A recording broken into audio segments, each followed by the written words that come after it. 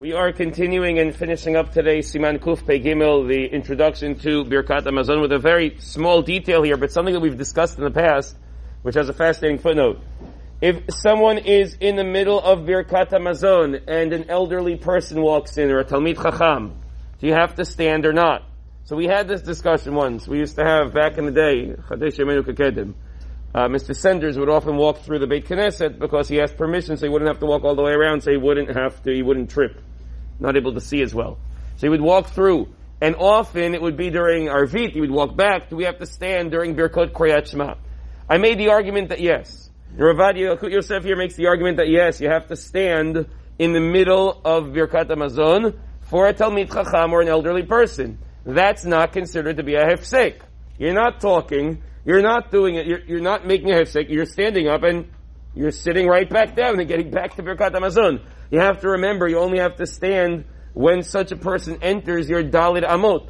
Approximately 6 feet. Only when they're within 6 feet of you. So it's not like when they're in the whole room. Only when in the presence of 6 feet of you, unless they're a Gedol Hador. I'm doubting if the Gedol Hador is going to walk in while we are saying Birkat Hamazon. They would probably have the awareness to stay at the door. But you only have to rise for a short time. And he quotes a footnote here from Alichot Olam Chelik Bet, where Rav Yosef says that Rav Ephraim Cohen, if I'm not mistaken, it's Rav Shalom Cohen's father, Karm Rosh Yeshiva Porat Yosef, asked him this very question about standing up during Kriyat Shema, and he said, yeah, you do have to.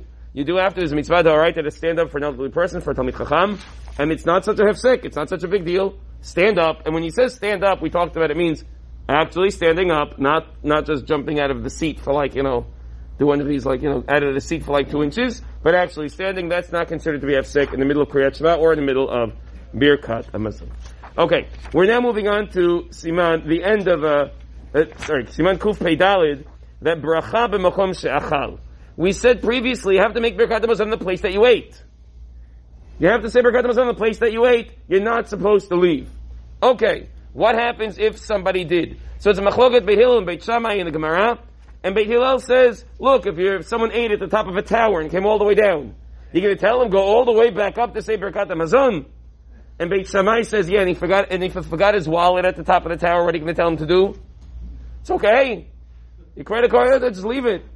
Beit Shammai's argument sounds pretty good. It sounds fairly reasonable. Nonetheless, we follow Beit Hillel.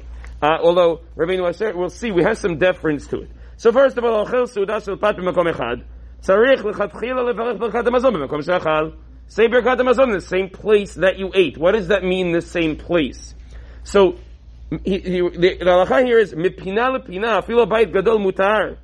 In the same room, it's certainly okay. You don't have to sit in the same seat exactly. If you're in the same room, then it's absolutely 100% permissible. But if you can't be in the same room, you could be in an adjacent room. So if you could see where you ate, mutar lechatchila. But if you can't be in that room for whatever reason, I don't know, the kids made a mess, something, then, if you're in the next room over, you're in the same house, it's also okay. We get very particular about this. B'ezrat Hashem, we'll see some of the details as we go on.